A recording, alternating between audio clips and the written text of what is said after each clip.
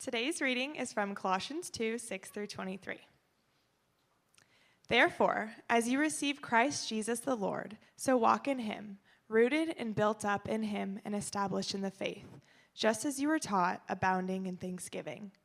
See to it that no one takes you captive by philosophy and empty deceit, according to human tradition, according to the elemental spirits of the world, and not according to Christ. For in him the whole fullness of deity dwells bodily, and you have been filled in him, who is the head of all rule and authority. In him also you were circumcised with a circumcision made without hands, by putting off the body of the flesh, by the circumcision of Christ, having been buried with him in baptism, in which you were also raised with him through faith Sorry. Where was I? Which verse?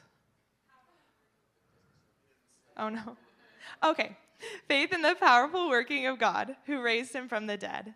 And you, who were dead in your trespasses and the uncircumcision of your flesh, God made alive together. Sorry, it keeps closing out. I don't like technology. Oh, wait, I got it. Having forgiven us all our trespasses by canceling the record of debt that stood against us with its legal demands. This he sets aside, nailing it to the cross. He disarmed the rulers and authorities and put them to open shame by triumphing over them in him. Therefore, let no one pass judgment on you in question of food and drink, or with regard to a festival or a new moon or a Sabbath. These are a shadow of the things to come, but the substance belongs to Christ. Let no one disqualify you, insisting on asceticism and worship of angels, going on in detail about visions, puffed up without reason by a sensuous mind, and not holding fast to the head, from whom the whole body, nourished and knit together through its joints and ligaments, grows with a growth that is from God. If with Christ you died to the elemental spirits of the world, why, as if you were still alive in the world, do you submit to regulations? Do not handle, do not taste, do not touch, referring to things that all perish as they are used, according to human precepts and teachings. These have indeed an appearance of wisdom in promoting self-made religion and asceticism and severity to the body, but they are of no value in stopping the indulgence of the flesh. This is the reading of the word. You may now be seated. All right. Thank you, Teague. Whoa. And good morning, Arcadia. Good to see you. Now, Teague, don't get mad, but next week's passage is only 4 verses. I'm sorry about that, but you handled that really well. Thank you. Appreciate it. My name is Frank. If you're new, I am one of the pastors here. I am glad that you're here. We welcome you. If you have any questions, we'd love to entertain those with you. Just grab one of us and talk to us. We'd like to do that. There will be opportunities even after the sermon when we get into our reflection time. But we are in the New Testament book of Colossians. It's a letter that Paul wrote to the church in Colossae about 61 AD, and he wrote it from a Roman prison. And we are taking 10 weeks to go through this letter verse by verse, and today is the longest passage that we're going to do. So if you brought caffeine, that's good for you. If you didn't, I'll pray for you, but it's going to be a slog to go through it, but we're going to be rooted right in this text, kind of a couple verses by a couple verses as we go. Let me review where we are in this passage. Paul has opened the letter by identifying himself as he always does, and then he prays for the recipients of the letter. That's verses 3 through 14 in chapter 1. And then in verses 15 through 23, he explains the supremacy of Christ, Christ's character, Christ's deity, that he is God and that he is creator of everything, and that it is by him, through him, and for him that everything has been created. And then Paul explains how for those of us who are in Christ, who have accepted him, how that's important to us and how we should not only live in light of that, but how we are blessed and valued by God in the midst of all of that. And then last week, we looked at the very end of chapter 1 and the beginning of chapter 2, which kind of introduces us to this long passage today. Paul explains in those verses last week his own personal ministry to the church and to Christ, and he uses that explanation to set us up for this long passage today. One of the things that I will tell you that I just would caution you on, it doesn't necessarily bug me, but it's important to understand that when Paul wrote these letters, in fact, when the whole Bible was written, there were no verses, there were no chapters, there were no paragraphs. It wasn't split up like that. The translators and interpreters have done that. And so what we need to remember is that just because a chapter ends and a new chapter begins, it's not necessarily a new thought, especially for somebody like Paul, who is, throughout this entire letter, he's just weaving everything together. But what he gets to in today's passage is the nexus of this letter, the problem with all of these worldly philosophies, false teaching, and false gods that are sort of infiltrating the church at Colossae. And so everything in this letter sort of grows out of this passage that we're going to look at today. And that's why it's long and important that we really understand this. Even in June, we're going to have sort of a 3-week mini-series in Colossians where Paul deals with marriage, parenting, and the workplace. And we're going to look at those. There's only 11 verses for that. We've split that into 3 different weeks. But even that grows out of an understanding of how to push back against these worldly philosophies that Paul is concerned with. So I'm going to read the first 5 verses of chapter 2, which we did last week. But I want you to see this sort of how Paul introduces us to this long treatise that we look at today. He writes at the beginning of chapter 2, "For I want you to know how great a struggle I have for you and for those who are at Laodicea." That's another church in another town about 10 miles northwest of Colossae. "And for all who have not seen me face to face." Paul didn't plant these churches, but he's a part of their legacy, and he knows people who are in those churches. And he's been asked by somebody in the church at Colossae to write them regarding these challenges that they are having. "That their hearts may be encouraged, being knit together in love, to reach all the riches of full assurance of understanding and the knowledge of God's mystery, which is Christ." The mystery is the gospel. And the gospel is the fact that it is faith through grace that saves us, or grace through faith that saves us. That it is unmerited favor, that we're sinners separated from God, and there's nothing we can do to reconcile ourselves to God. But by the coming of Jesus, his living his life, his crucifixion on the cross, and his resurrection, we receive his grace by coming to him and putting our faith and trust in him. And that's a mystery. It's not a secret mystery, but it's a mystery that's revealed to us by the Holy Spirit and given to us as a great gift when we come to him. He writes in verse 3, "In whom are hidden the treasures of wisdom and knowledge." And we said last week, the greatest treasure is Jesus Christ himself. But in Christ, we also have this secondary treasure of wisdom. And it's the wisdom of Christ that we need to navigate this dark and corrupt world. And we talked a lot about that last week. And then he just starts to introduce this next passage. He says, "I say this in order that no one may delude you with plausible arguments." He's getting ready to tell them the problem that you're enduring in this church are people coming into the church, ostensibly Christians, and many of them actually are, but they're giving you false teaching and worldly plausible arguments that have nothing to do with the gospel, and you're listening to them and even succumbing to them, being taken captive by them. And he says, "For though I am absent in body, yet I'm with you in spirit." So I'm trying to help you out with this, and I'm rejoicing to see your good order and the firmness of your faith in Christ. So he's encouraging them by saying, your greatest weapon against this false teaching and these worldly philosophies is to be rooted in Jesus Christ himself. And then he gets into it. He says, "Therefore, as you receive Christ Jesus, the Lord, so walk in him, rooted and built up in him and established in the faith, just as you were taught, abounding in thanksgiving." And then he transitions into verse 8, and this is the thesis of the entire letter. "See to it that no one takes you captive by philosophy and empty deceit, according to human tradition, according to the elemental spirits of the world." That phrase, elemental spirits of the world, can also be translated as the evil spirits of the world, and some translations actually do that. "According to the elemental spirits of the world and not according to Christ." And I'm going to read verse 8 again in a second, but I want you to see how verses 6 and 7 transitions Paul from verses 4 and 5 into verse 8, and verse 8 becomes the thesis. In verse 6, Paul says, "As you have received Jesus, so walk in him. You've received Christ. He's in you. You are in him. And therefore, you should live accordingly. Walk out your life accordingly. Live your life under his lordship and his foundation, his power, firmly rooted in the foundation that he gives you. And you look at verse 7 and you see these words, rooted, built up, established. Those are all foundation words. He says your greatest defense against these plausible arguments that will take you away from Jesus, which is a bad thing, is to remain in Christ, because Jesus is where we receive truth, wisdom, and discernment.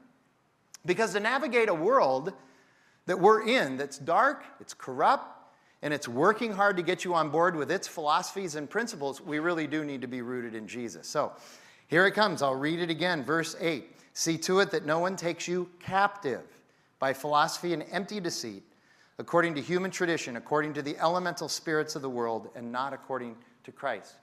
That language, takes you captive, literally means to kidnap you. You don't want to be kidnapped by this stuff. If ever there was a verse for today, I'm telling you, our world is being kidnapped by all of these worldly philosophies, these plausible arguments that really sound good on the surface, but are a problem. Paul was dealing with the same problem 2,100 years ago when he writes this letter. Nothing has changed. He's fighting the same battles, essentially. The world, the culture, everything that tries to navigate this world without God, and I would even argue often pushes against any notion of God, these corrupt ideas and forces have always existed. But the way these worldly principles, philosophies, and policies are packaged and presented and worded, they sound good. They sound plausible. They are certainly seductive, and they also seem virtuous. It makes us feel like if we would ingrain those in our minds and in our hearts and live them out, that we would be virtuous people. But again, these worldly philosophies, as Paul says, are popular and trendy, but they're erroneously affirmed. They sound good, but we affirm them in error. And those are Paul's words, not mine. These constantly recycled and spruced up worldly philosophies always seem to work at first as well. That's another problem. At least they work a little bit. But in the end, we need to remember that false gods and worldly philosophies always fail. They always fail us. Here's one example. This is an interesting study that just came out recently, not done by Christians, but reviewed in Victor David Hanson's latest book. He says, the rules, restrictions, and stigmas in culture that used to exist for sexual proclivities and practices, for orientation, for gender and identity, all of those things have come off. They've gone away completely. Do whatever you want, build whatever identity you want, practice however you want. And yet, this study shows that those very people demanding this way of life with no rules or stigmas, they're reporting that they still are not fulfilled in life. It hasn't fulfilled them the way they thought that it would fulfill them. And that's just true of any of these things that we think are going to fulfill. It doesn't matter. It can be sexual proclivities or identities or whatever. For me, it's Cheetos. I'm sure that last bag of Cheetos was going to be the one that would ultimately finally fulfill me. And it doesn't. I just want more Cheetos. That's all it does. I need a bigger bag of Cheetos. That's all it does. You see this, and by the way, insert anything for Cheetos, okay, and you get the drift, okay? This stuff sounds good, though. You think about it, especially this 60s revolutionary sexual stuff. It sounds good. And it actually, in a lot of ways, it makes sense. Why would there be restrictions? Doesn't everybody know what's best for them? Can't we trust people to know what's best for them, right? That's kind of the argument. But this is why Paul calls these plausible arguments, they're human traditions, and they're elemental spirits. They sound good, sound like they're no big deal, but we need to remember that Satan is a master liar. And what we also need to remember is that Satan is better at deception than we are at detecting the deception. And that's our problem. And so Paul explains that the only defense against any of this is to be rooted in and have your foundation in Christ. The Christ is the only antidote to this deception. If you have his wisdom, you can detect this deception. And so now what Paul does is he spends He spent only one verse really introducing this self-proclaimed worldly things, because what he wants to do is get back to explaining that Christ is our foundation, and that's our best defense against this. So verses 9 and 10. For in him, in Christ, the whole fullness of deity dwells bodily. And you have been filled in him, who is the head of all rule and authority. It's interesting, Paul uses this word head to describe Jesus. In chapter 1, he says he's the head of the body, the church, which he is. But here he's saying he's the head of all rule and authority. In other words, he's the head of all, he has authority over the entire creation, over all the universe. And then later in chapter 2, we're going to see that he uses it again when dealing with the body. So Jesus is the head of everything, church and the universe. And this is the received him from verse 6 that Paul comes back to. You have received him, and what you've received in Christ is the fullness of God. God is all in when it comes to our salvation, when it comes to our deliverance from sin and our redemption from our old captivities. And yes, we were held captive before Christ to this worldly stuff. I was 27 years old when I came to Christ, and before that I was held captive to these worldly things. And these two verses give us the essential reasons to resist the teachings and philosophies of the world and culture. Number one, if you're really truly looking for God, it's Jesus. The fullness of deity dwells in him and only in him. And second of all, Jesus fills us by the presence and power of his Holy Spirit, which is where we are guided and led. And the world can't do this. The world and the culture can only manipulate us. And that's it. And here's a great example of this. I've mentioned this book before, Carl Trueman's excellent book, The Rise and Triumph of the Modern Self. In it, he explains it this way. And I'm going to needle on this a little bit. I even have a slide for it. So here you go. Listen closely to this. First of all, he says, it was Jean-Jacques Rousseau who came on. He's the existentialist postmodern philosopher who sold us on the notion of the psychologized self. He explains that the reason that we live in fear is because we've been conditioned to by the structures and organizations of this world, which are evil. He fails to mention that those structures and organizations are made up of people, of course, but nevertheless, he says, we've been conditioned to live in fear because of the way the world is set up. And so, we should chase after the disciplines of the mind in order to fulfill us and beat that back. And then he says that Freud adds to the mix and sells us on the notion of the sexualized self. Freud explains that we're all hung up about sex, and if we'd just be free and throw off all of the restrictions, then we'd be fulfilled. And then finally, we get to add Karl Marx to the equation, who brings us and sells us the notion of the politicized self, explaining that if we just had the right systems and government in place, utopia would happen, yay. So here's the result, and this is really cool. If we buy all of this, we can be perfectly adjusted, having sex all the time, and be taken care of by politicians. Now, I know that sounds like parody. I know. It sounds like parody. It sounds like an exaggeration. It sounds like an oversimplification. But it's none of those things. That's exactly what the world is trying to do to us. Because in that notion, they have power and control. That's what we're dealing with today. And by the way, what your children, if you have children, that's what they're going to be taught in most of the schools, too. It's something that we have to be ready for. It's never going to end. It's foolishness, and Jesus is the only answer.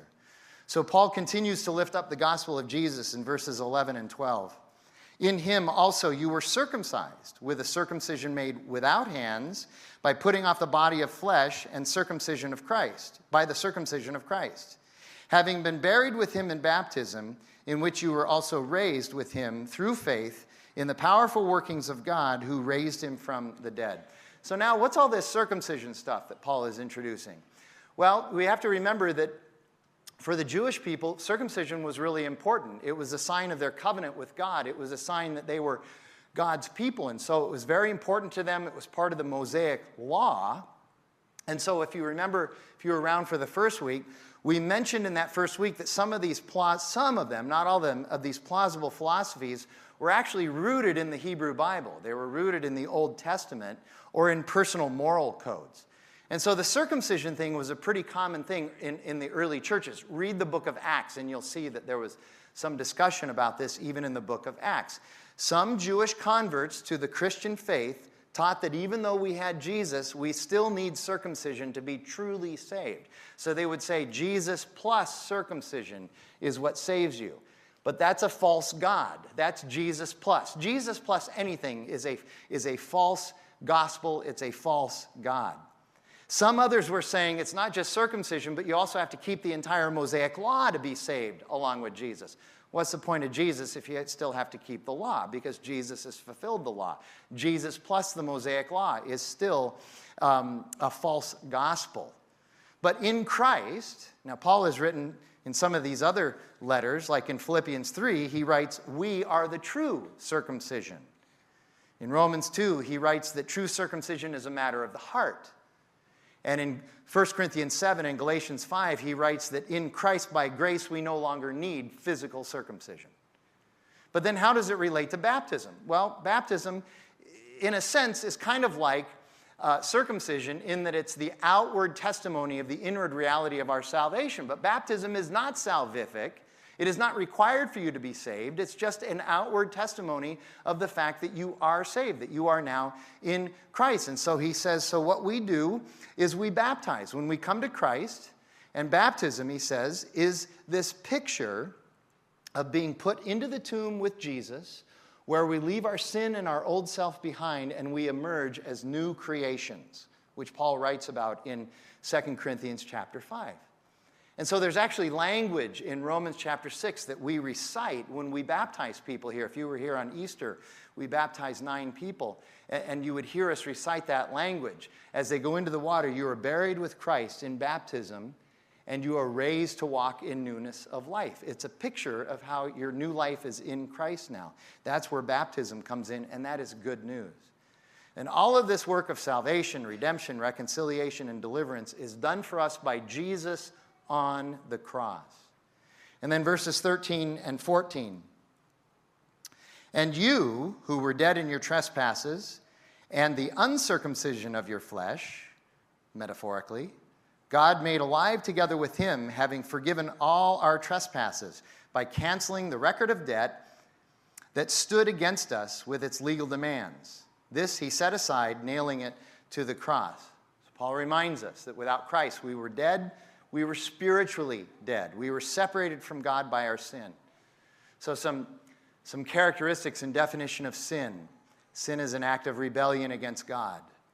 Sin is a proclamation that we know better than God. Sin is disbelief that God actually has something better for us than we do. Sin is an anti-God state of mind. But now in Christ, Paul says in 2 Corinthians 5, we are new creations, not having to live under those same captivities. In Christ, spiritual death has been done away with. We are now alive, and not just alive for eternal life, but now we can discern and understand spiritual truth by the filling of the Holy Spirit and by reading and understanding Scripture. And we need this because of this constant onslaught of false teaching and ultimately ineffective worldly philosophies. But then there's this debt and legal demands language that Paul uses in here, and I think this is really good too. The word debt is how God describes our standing before him without Jesus. We are in debt to God because of our sin. Our sin makes us debtors to God. The problem is that we can never pay that debt. Even though there's a legal demand in the law of God that we pay back that debt, we can never live up to it. It can never be done. But now, in Jesus, by the cross and through his resurrection, not only has God removed our debt, but he's also removed the legal document that demands our adherence because Jesus did it all for us. He fulfilled the law. He didn't abolish the law. He didn't cancel the law. He didn't destroy the law, but he fulfilled the law. And so we don't have to. And like I said, that's really good. Paul then buttons up this paragraph of verse 15. He says, he disarmed the rulers and authorities and put them to open shame by triumphing over them in him. So the rulers and authorities are the plausible worldly philosophies, the religious legalistic totalitarians, the structures of the world that we believe will serve us well, and the rulers and authorities are Satan and his minions. And Jesus Grace, the cross, has defeated all of them. And that means that we no longer have to live in fear or we no longer have to live under the burden of the world's or religious expectations because we're truly free.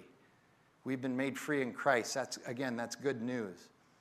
So Paul, up until now, has been mostly focusing on the plausible worldly philosophy, starting in verse 8, and how Jesus is the answer to that. But as mentioned, there's also this problem of religious, legalistic totalitarianism.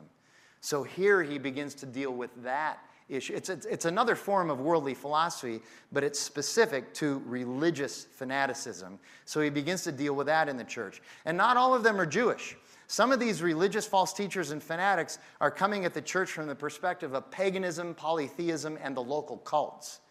So verses 16 and 17. Therefore, let no one pass judgment on you in questions of food or drink, or with regard to a festival, or a new moon, or a Sabbath. These are a shadow of the things to come, but the substance belongs to Christ. So false teaching in Colossae was not just worldly and cultural, but it was also just simply bad religion.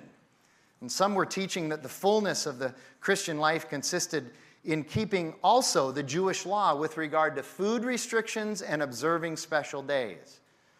Others are claiming that in addition to Jesus, people needed to keep the pagan holidays and religious observances and restrictions of the local cults so as not to anger the gods. And that's gods, plural, because they were polytheists and they worshiped multiple gods.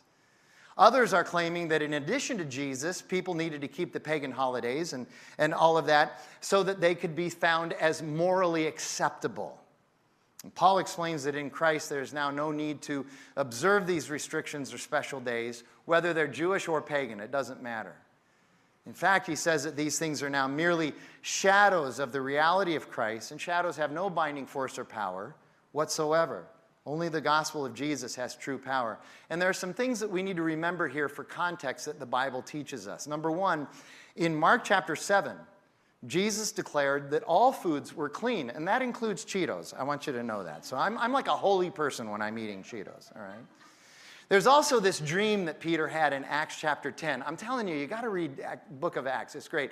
Peter has this weird dream, and it gets interpreted for him, and what he realizes is that what God is telling him is that Peter, this good Jewish guy who kept all the food laws, God is saying, all foods are clean now. You can eat whatever you want. And not only that, Peter, Gentiles are God's people too. It's not just the Jews. So you got to include the Gentiles as well. And then throughout the New Testament, we see that Jesus is the Lord of days, of times, of epochs, and of festivals. And these days and times and festivals don't control our lives because Jesus is sovereign over these days and times and festivals. And as a result, neither the world nor religious, and I put it in quote, authorities have any right to judge you if you're in Christ. No right whatsoever. Christ has saved you. God is the only one that you and I would answer to. Again, that's good news. And Paul expounds on that good news in verses 18 and 19. Let no one disqualify you, insisting on asceticism and worship of angels. Asceticism is a religious practice where you mutilate and damage your body as a way of making yourself acceptable to God. Okay? So we don't have to do that anymore. So if they're insisting on this stuff, don't do it. Going on in detail about visions, puffed up without reason by his sensuous mind, and not holding fast to the head, which is Jesus, from whom the whole body, the church, nourished and knit together through its joints and ligaments, grows with a growth that is from God. So what Paul rails against here is one of the most common challenges that every church faces. People who claim that their way of worshiping Jesus is superior to any other way of worshiping Jesus. They have the only truly God-approved way of worshiping Jesus. And if you don't worship Jesus this way, you're really not a worshiper of God. And that's a problem. You are disqualified if you don't worship Jesus the way I do. They would literally say that. Say, I don't even know if you're a Christian because you're not worshiping Jesus the way I do. Here's the problem with that, though. Nothing and no one disqualifies the gospel. There is no power that can disqualify the gospel, and we need to remember that. And here's what's really funny about the Colossian religious, legalistic, false teachers. They were claiming that their worship was so righteous and they were so privileged that they actually joined the angels in worshiping God. Well, nanny, nanny, foo-foo. Don't you want to be like them, joining the angels to worship God? And like I said, this still happens all the time. It's one of the challenges that every church deals with. People coming and saying, you're not worshiping God correctly. Whatever it is that you're doing is wrong. You have to do it this way. And the odd thing is that these totalitarian spiritual legalists, they lord their paradigms over others, not based on Scripture, but based on their own personal preferences. Every time you ask them, hey, could you give us a passage from the Bible, not Us Magazine, to kind of back that up? Okay, now here's an example. So last church I was in, actually happened. Some of you might be, one or two of you, sorry, Munsels, might be old enough to remember the worship wars in the 90s and early 2000s. Remember the worship wars? Style of music and everything. Oh, electric guitars and drums, they're from Satan. You know, you got demons on the stage. Oh my God. No. So we were going through that at my last church. So we had two separate services, which was a pain in the neck, but we did it anyway. And people still weren't happy. But nevertheless, that's just me griping, and you're my therapist right now. Anyway, so we had a pipe organ, okay? And we had somebody who could play it. She was really good at it. And so occasionally she would play it in the first service. And it was beautiful and it was wonderful, but we also had a piano. And occasionally we'd throw in an acoustic guitar, but we'd put him behind a board somewhere and pretend he wasn't there. So anyway, so one day I'm walking down the aisle before the first service started. This lady grabs my arm and she stops me and she says, Frank, I want you to know something. And she pointed at the pipe organ. She said, that is the only instrument that God hears in heaven. He can't hear any of these other instruments. That is the only instrument that God hears in heaven. And I kind of chuckled at her because I thought she was kidding. She wasn't kidding. She wants all the services to just be rooted on the organ. So finally I said, okay, so what you're telling me is that God heard no instruments until the 16th century, because that's when that was invented, you know. And she didn't have an answer for that. And then, believe it or not, I used to be more combative than I am now.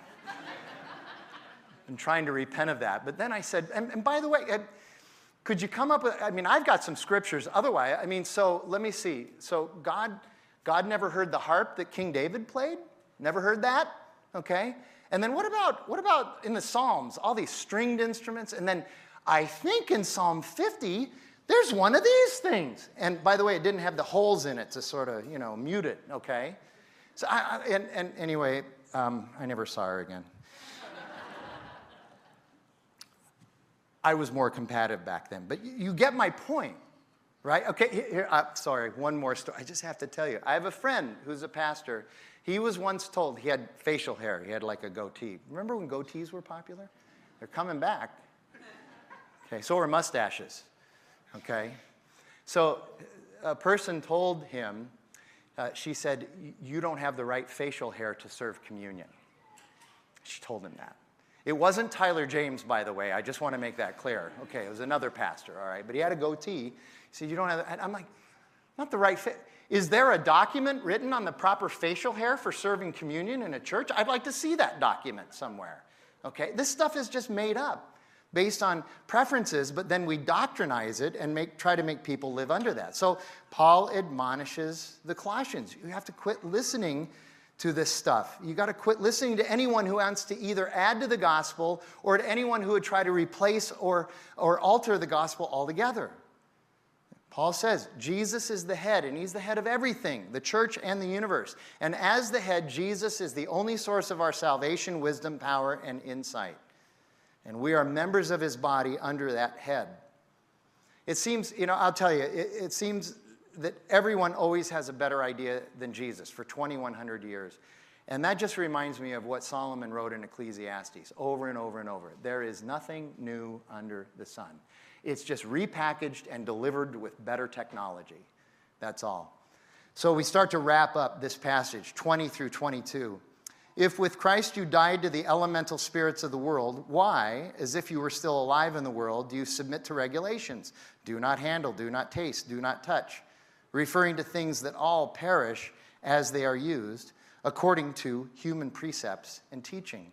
So this is Paul further arguing for his position. He says, if you fall prey to these religious legalists, all you're doing is enslaving yourself, again, to the world and to people and to sin, just as you were before you knew Christ. Do you really want to go back to this life of bondage and a life of constantly being judged by others and falling short, because you can never do it well enough?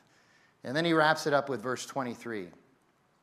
These have indeed an appearance of wisdom in promoting self-made religion and asceticism and severity to the body, but are of no value in stopping the indulgence of flesh. So this appearance of wisdom, again, such a perfect term for today. We're constantly assaulted by people proposing these elite, academic, sophisticated ideas that sound really good, but are rooted in foolishness. They're made to sound wise and virtuous on the surface, but they're empty vessels. And far too many of us will fall for these deceptive ideas. So we need to stay rooted in Jesus. And the reason is because these worldly philosophies and these religious, legalistic, totalitarian ideas are self-made. They're made by humans. They're not from God. So run away from them.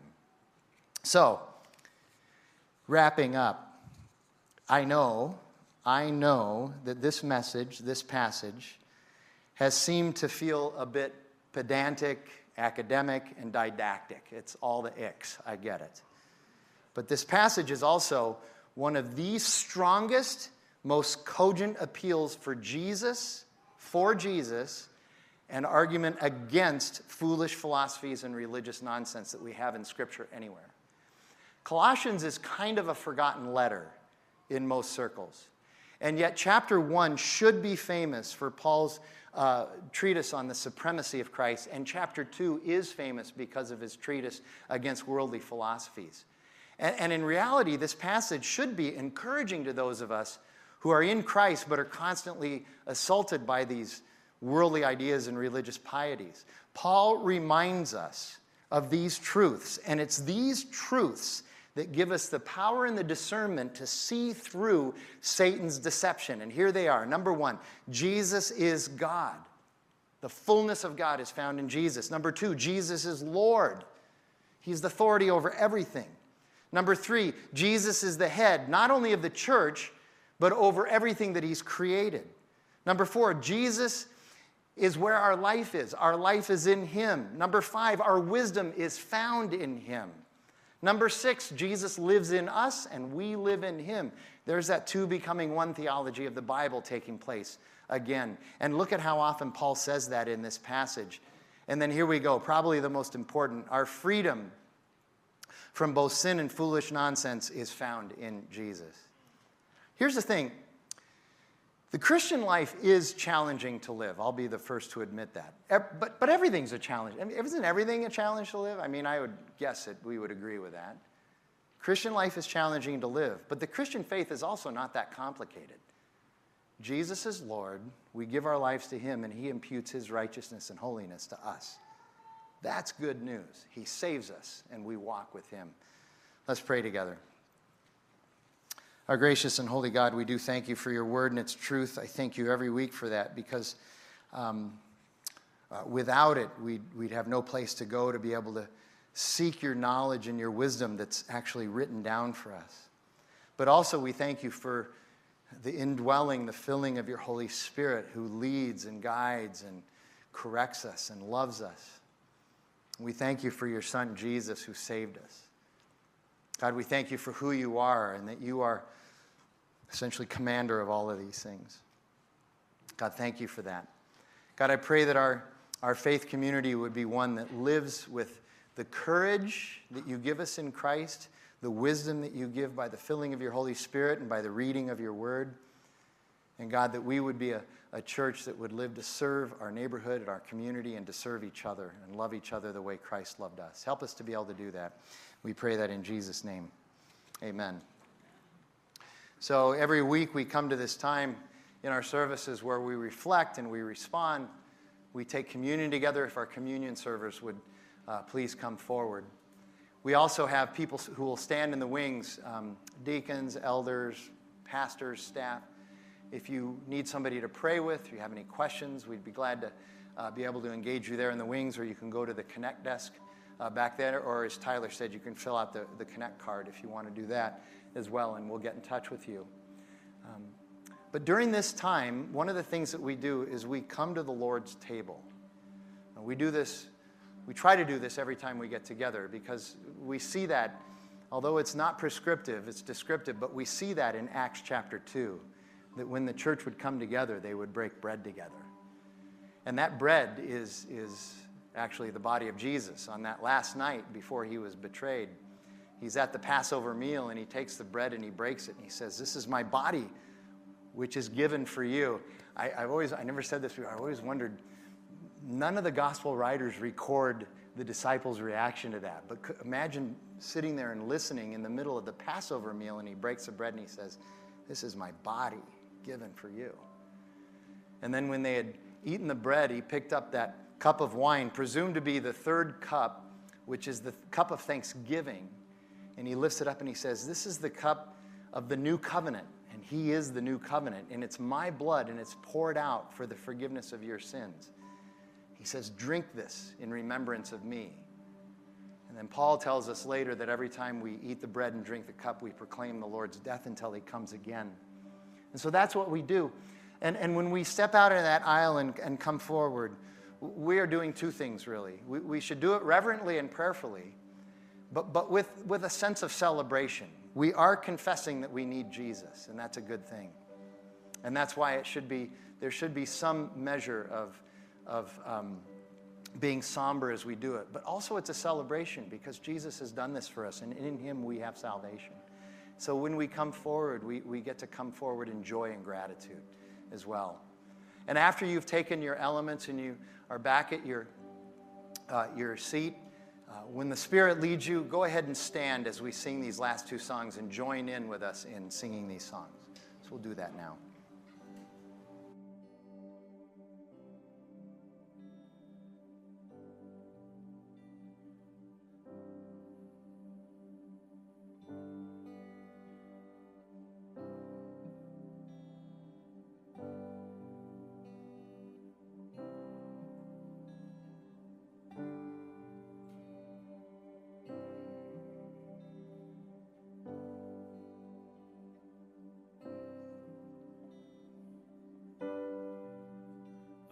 Hurting and broken within, overwhelmed by the weight of your sin, Jesus is calling.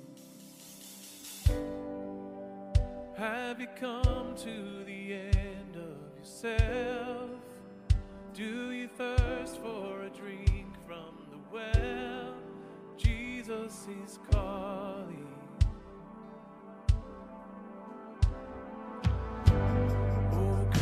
To the altar, the Father's arms are open wide.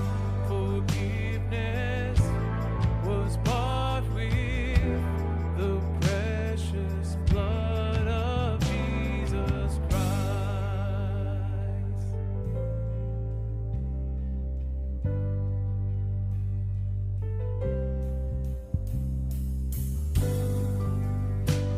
Behind your regrets and mistakes comes a day there's no reason to wait.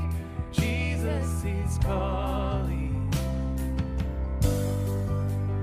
Bring your sorrows and trade them for joy. From the ashes a new life is born. Jesus is calling.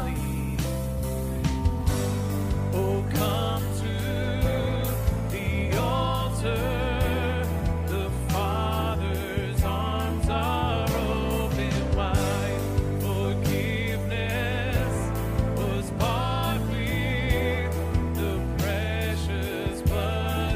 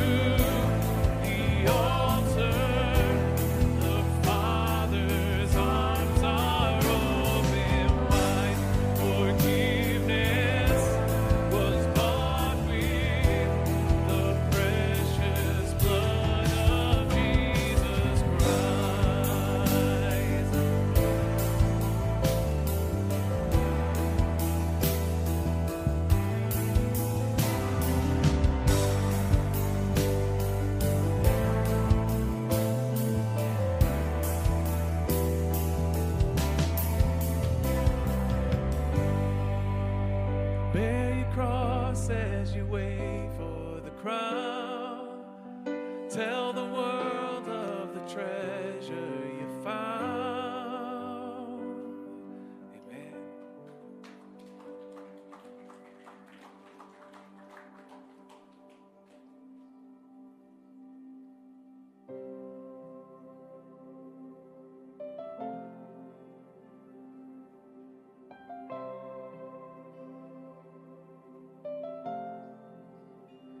How great the chasm that lay between us, how high the mountain I could not climb. In desperation, I turned to heaven and spoke your name into the night. Then through the darkness, your loving kindness tore through the shadows of my soul. The work is finished, the end is written. Jesus Christ, my living hope. Who could imagine so great a mercy? What heart could fathom such boundless grace? The God of ages stepped down from glory to wear my sin and bear my shame. We sing the cross.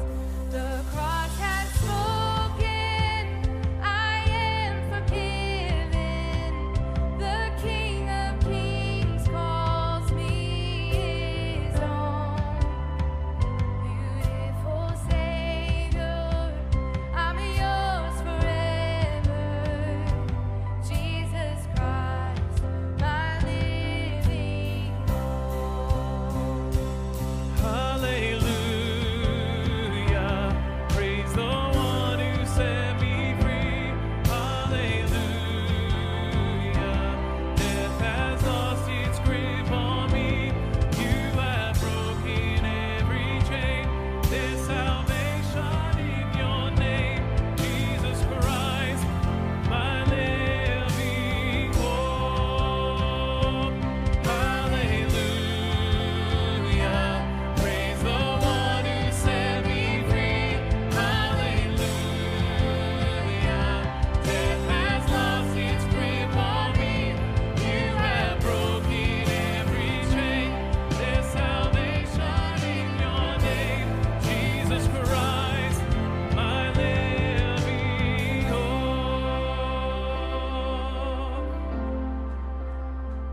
Then came the morning that sealed the promise. Your buried body began to breathe.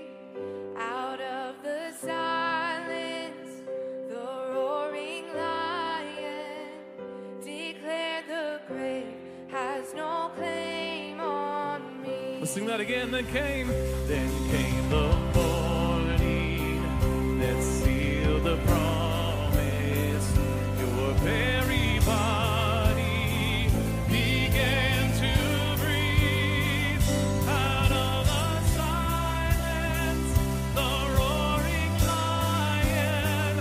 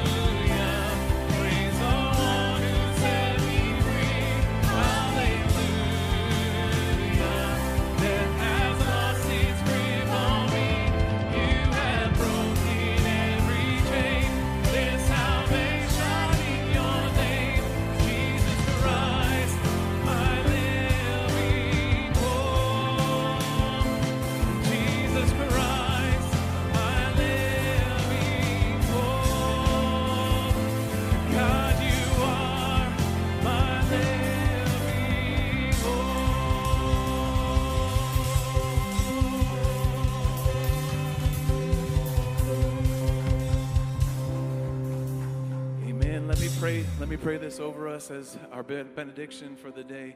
Lord Jesus, we do declare together with one voice that you are our living hope.